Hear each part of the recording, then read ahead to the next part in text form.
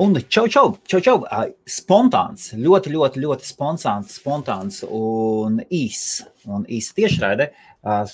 Tiešraidē ir daudz vieglāk ierakstīt ziņas, tā šie brīnumi man nav vajadzīgi. Un nāciet un reklamējieties IBF-ā. Tātad nesen man atsūtīja un mazliet viņi pasūdzējās par to, ka Helmut, tu tur visu laiku reklamējies. Un es burtiski runāju ar latviešu uzņēmēju Londonā, kurš arī redzēja komentārus, ka cilvēki sūdzās, ka jūs tur IBF reklamējieties.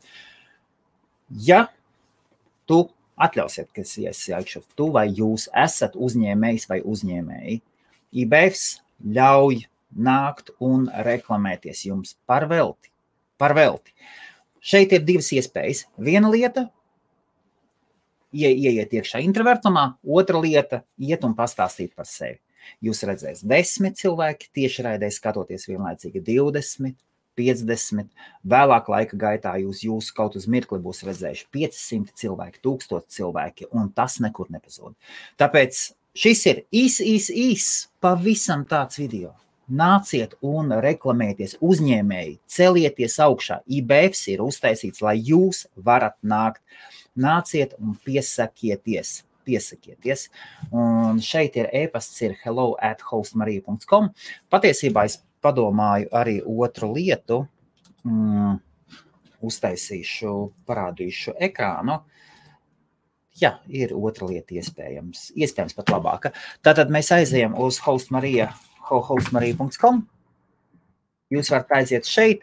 Tālāk šeit zem kontaktās jūs varat paņemt scheduler meeting, un šeit jūs varat pieteikt vienas stundas video mītingu.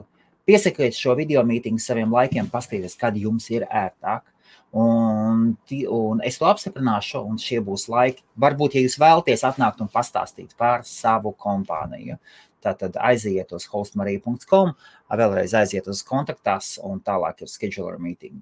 Tad pieteikt mītingu. Tad vēlreiz, vispār spontāns, pavisam tāds.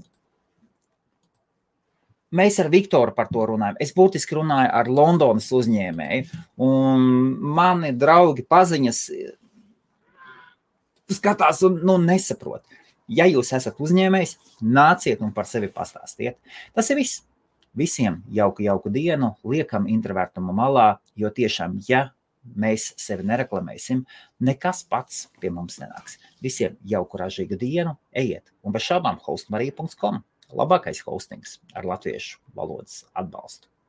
Tā viņš ir.